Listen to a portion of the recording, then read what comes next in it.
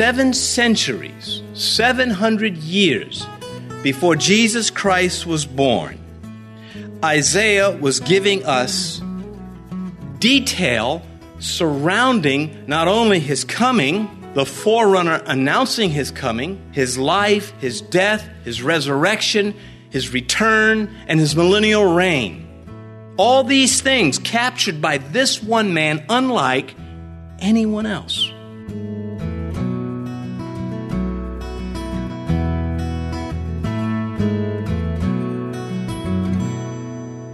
This is Cross Reference Radio with our pastor and teacher, Rick Gaston. Rick is the pastor of Calvary Chapel, Mechanicsville. Pastor Rick is currently teaching through the book of Genesis. Please stay with us after today's message to hear more information about Cross Reference Radio, specifically how you can get a free copy of this teaching. But for now, let's join Pastor Rick in the Gospel of John chapter 12 as he begins his message, Isaiah, the Prince of Vision. And there in John chapter 12, verse 41, we read, "These things Isaiah said when he saw his glory and spoke of him." And then Luke's Gospel, chapter 4, verse 17, "And he was handed the book of the prophet Isaiah. And when he had opened the book, he found the place where it was written." And then it goes on to say, "The Spirit of the Lord is upon me, because he has anointed me to preach the gospel to the poor. He has sent me to heal the brokenhearted, to proclaim liberty to the captives and recovery of sight to the blind, to set at liberty those who are oppressed, to proclaim the acceptable year of the Lord." Well, I have chosen those 2 verses because the character whom we are considering in the presence of Christ is Isaiah the prophet. And in John 12, verse 41, the verse, which is our text, is a comment added to the events taking place by John. It is an admission that Jesus Christ is Jehovah of the Old Testament. And let's look into the life a little bit. But this endorsement from John chapter 12, 41, is the highest endorsement a prophet could ever receive. That Isaiah, what he saw was right, coming from Jesus Christ. Who would not want the Lord to say, "Everything that my servant," insert your name there, "has said to you concerning me is correct"? There is no greater approval for a prophet. Blessed with this vision. And the title of the message is Isaiah, the Prince of Vision. Of all the prophets, before Jeremiah, before Ezekiel, before Daniel came along, there was Isaiah, preceded by, or at least contemporary with, Amos, Micah, and Hosea, Joel. God is constantly at war with evil, and it comes out in his prophecies. It comes out throughout the scriptures. But I think it's very unique how Isaiah brings out this message of judgment, of comfort, of justice, of intolerance, of peace. He brings it out, again, as I said, in a very unique way. And this realization is incomplete in anyone who does not know Jesus Christ as Lord. Now, that's important. As you consider the prophet Isaiah as a New Testament Christian, if you are born again, you sort of latch on to the things that are being said about him in the New Testament, or his quote, the quotations from him in the New Testament, even if you don't know who he is. Because you know Jesus, we are attracted to what is being said. And vision is more than just something that the individual sees. It is what they are shown. Of course, who is showing them? A false vision, a vision from the devil, is very important to know that it's from him, and it is, of course, to be rejected. But when God gives vision, when he gives insight, when he lets us see things, it is more than simply we see it, not that our curiosity needs to be satisfied, but that the Lord has chosen to show it, which means it comes with a responsibility. To whomsoever much is given, much is required. It comes with great honor. There's challenge in it. And, of course, it is a glorious moment whenever God shows us anything according to the Scripture. And so, vision creates passion. And passion becomes the fuel for the mission. I don't know if you are serving God and you have not this passion, then you are missing out. The passion has to come. He is the source. It comes from God. Isaiah had vision, therefore he had passion, and that passion defined the mission. Eventually, it engulfed the man Isaiah himself. Our text tells us that not only did Isaiah see the Jehovah of the Old Testament in Christ, but Christ saw that Isaiah saw Jesus Christ in the Old Testament. That is a mutual understanding between the creature and the Creator, which if we're going to serve God and we lack this mutual understanding, we're not going to be as effective as we should have been. And so this whole vision thing has something to do with communion. Oh, I don't mean the communion table, not to take away from that, but this communion between God and me, this co-union, this fellowship with God, this friendship with God. 7 centuries, 700 years before Jesus Christ was born, Isaiah was giving us detail surrounding not only his coming, the forerunner announcing his coming, his life, his death, his resurrection, his return, and his millennial reign. All these things captured by this one man, unlike anyone else. The amount of writing, the purity, the attractiveness of everything that he said. You study the book of Isaiah, you're going to work hard, but it's going to be a lot of fun. A lot of questions will go unanswered, but there will be a fire stirred up into you or in you. He was raised up to speak to a nation who had witnessed half the nation, the northern kingdom, be defeated because of their idolatry, and they too were sinking into idolatry. Judea, much of it will be lost, but Jerusalem will not be lost, and it is largely because of this man and his prophecies. But the worst thing about all of this, in the midst of the people's idolatry, is that they enjoyed it. They enjoyed distancing themselves from Jehovah, the one who was giving vision to Isaiah, who had already given vision and power to the prophets that preceded him. And I can say, in almost 30 years of Bible study, that this name Isaiah still stirs within my mind pictures of the Messiah, pictures of prophetic vision. You read Isaiah and you just say, yes, this is right. Why doesn't everyone else see this? I'm talking about the verses in Isaiah, and there are many that we easily understand.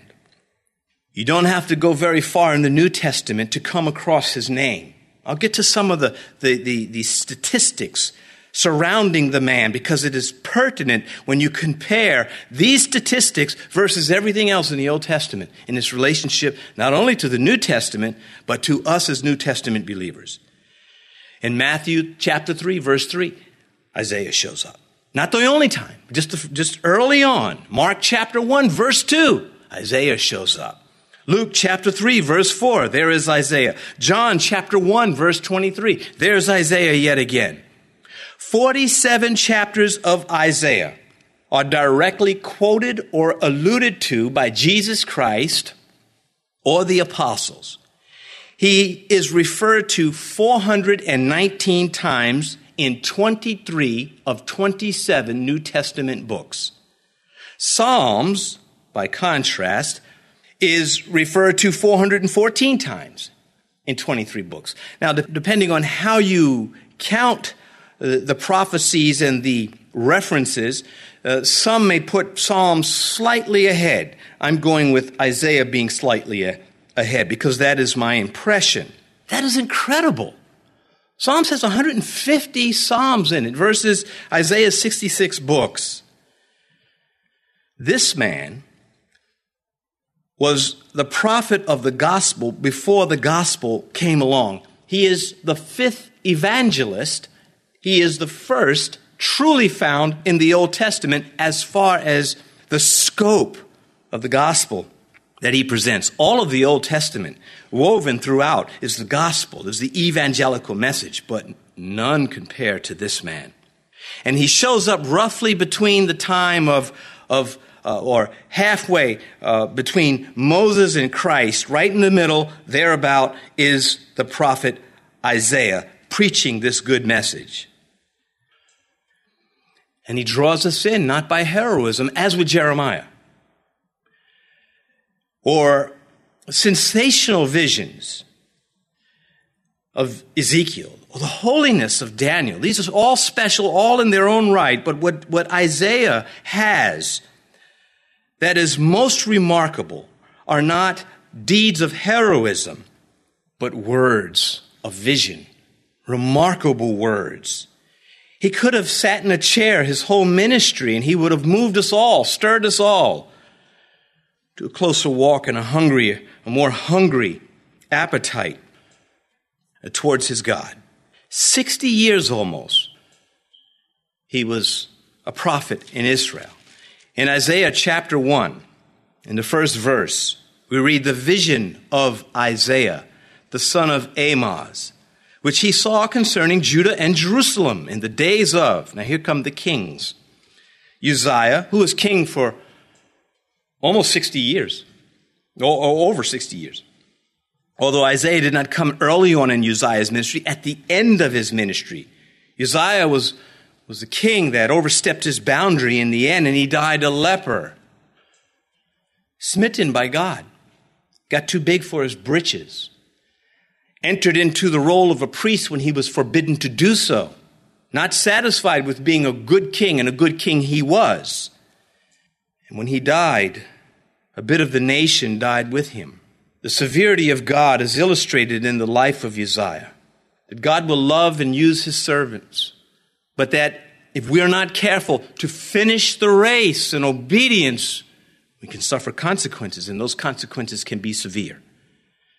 Fortunately, in Uzziah's case, it was not the consequence of condemnation to his soul, but he still was smitten a leper. There was King Jotham, a good king, Ahaz, not a good king, and Hezekiah, whom we talked about in this series of the life and times of the people of the Bible. He was the king that cleaned house. Isaiah ministered during this time and in these days. As to his life, the personal information about him is rather sparse. We know that he was a writer of considerable literary skill. We enjoy that. The poetry of his book is magnificent. It sweeps across the pages and leaves us with a sense of awe. He was a person of strong emotion and deep feelings, and you have to read his prophecies to have this come out at you. And I'll just give, we don't have time. I wish we had more time to make references, especially in this case, where you make these statements. Well, he was a man of great feelings. Well, how do we know that? Well, he cries out in certain places, "Ho, everyone who thirsts, come to the waters, and you who have no money, come buy and eat. Yes, come buy wine and milk without money and without price." And then there is Isaiah 40, verse 1, "Comfort, yes, comfort my people." These are the words of God through the man. However, God chooses men whom the message can flow more easily through. He needed a man like Elijah to do what he did with Elijah, and that flamboyant ending of Elijah, going out in a chariot of fire. How fitting. You would not expect that from some of the other men in the Bible. Joel, you just don't see Joel going up in a chariot, but you see Elijah doing it. And so when we read about what God told this man of God. His humanness, Isaiah's humanity, comes off the pages and allows us to more readily receive what he has to say. Strong emotions, deep feelings. That's called passion. Where does that passion come from? What fuels that passion? As said earlier, it's vision. It's a look at God. It's to see God. That is the fuel. And when you've lost that look, or when the distance is gained between you and Christ, when there's a greater distance, the passion begins to die. You say, well, can I pray to get it back? Well, that is a part of it. That is a critical part, indispensable. It needs more than prayer. It needs good preaching, for sure. It needs appetite. It needs all of these things working together. You don't have to ask God, is it that you don't want me closer to you? You don't ever have to ask that question. It's already been answered. I died. My son died for you to bring you closer to me. Of course I want you closer. The things that create this distance are things that distract so that they can attack. We got to be mindful of it. We got to work towards it. It's worth it. Not drawing close to Christ is work. It just has no payoff that's worth having. He also was a man of steadfast devotion to the Lord. And I'm coming to a section in my notes that I'm quite excited about, and I hope you share it. His vision of God and his holiness in the temple influenced his messages during his long ministry. That's captured for us in Isaiah chapter 6. I saw the Lord. That's what Isaiah says. That's what John is referring to when he said in our text, John 12:41, these things Isaiah said when he saw his glory and spoke of him. He did not just see it and that was that. He had a pulpit and he used it. He had a microphone, he turned it on. He did it in the form of his prophecies in writing. It says, in the year that King Uzziah died, I saw the Lord. You can insert there, I saw the Lord Jesus Christ before the manger, sitting on a throne, high and lifted up, and the train of his robe filled the temple. Then he goes and talks about the fiery ones, the burning ones, the seraphim. But not only did Isaiah realize that God is God, he realized the holiness of God, that God is a God of infinite holiness. He saw God as holy and pure, but one other thing went with that in this vision. He saw him as God enthroned, God sovereign, God ruling. To have a crown is to have something. It's to draw attention to yourself. It has authority with it. You got that crown from somewhere, from something. It causes that holder of the crown to be outstanding. This is what Jesus does for all of us. This is why it's pictured in the book of Revelation that they toss their crowns at his feet. I think the Lord is going to say, no, here's the crown. I'm giving this to you. Because he's grace. He wants to give. He loves to bless. He cannot bless where sin is dominant, where sin rejects him. There were places that Jesus left because they would not receive him. He did no great miracles there. We will receive a crown for our service in Christ. We will be significant because he has made us so. Yet he holds the crown upon his head. And Isaiah got to see this at a time when the crown of Jerusalem, Uzziah, was dying. When his days were numbered, God allowed this prophet vision to see far enough to know that God was still going to be on the throne. Earthly kings come and go. Friends, loved ones, they come, they go. But God's not going anywhere. David said, my mother and my father, they may forsake me. He meant they may die. They will die. They did die. But God will never forsake me. And when it's my time to forsake my children, in that sense, God will be there for me. God will not forsake me. This requires vision. It requires seeing this through the eyes of faith. Spurgeon said, seeing is not believing, but believing is seeing. That's true. It's very true. So when he sees God on the throne, he sees that nothing happens that God is not sovereign over. Nothing on earth, no matter how good it is to you, no matter how bad it is to you, nothing happens against the sovereignty of God. Nothing happens to his children that he will not make right after this life. Not one thing. You can't enter into that without vision. Where there is no vision, the people perish. Where there is no vision in the sense that you've not seen Jesus Christ as Savior, you perish. It's fundamental. Vision is the source of passion in the lives of the righteous. You see, the unrighteous, they can have vision also for something that is wrong. Maybe something that is right, but still it is outside of righteousness, of the righteousness that is from God. Maybe it is for evil. Hitler had his visions, his passion for them. But the difference is that the Christian has a conscience that is not hindered by corruption. Not supposed to. We do. We do because the guilt comes back to try to undo everything Christ has done on the cross. And Satan tries to exploit that. You call yourself a servant. You call yourself a leader in the church. You call yourself a Christian parent. How long you said you've been walking with Christ? You doing this stuff? Are you still doing this stuff? And that's why Paul wrote certain things. When he said, where sin abounded, grace did much more. Because Paul was dealing with people like you and me who were going through the same things. People who burned incense at the pagan altars. Many of them could not escape the guilt or the lust in all of its various forms.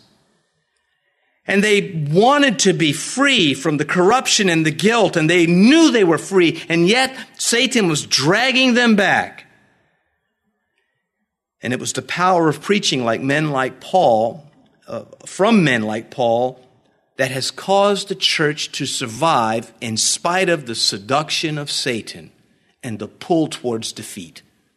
Vision is the fuel of service everywhere in Christ. Everywhere.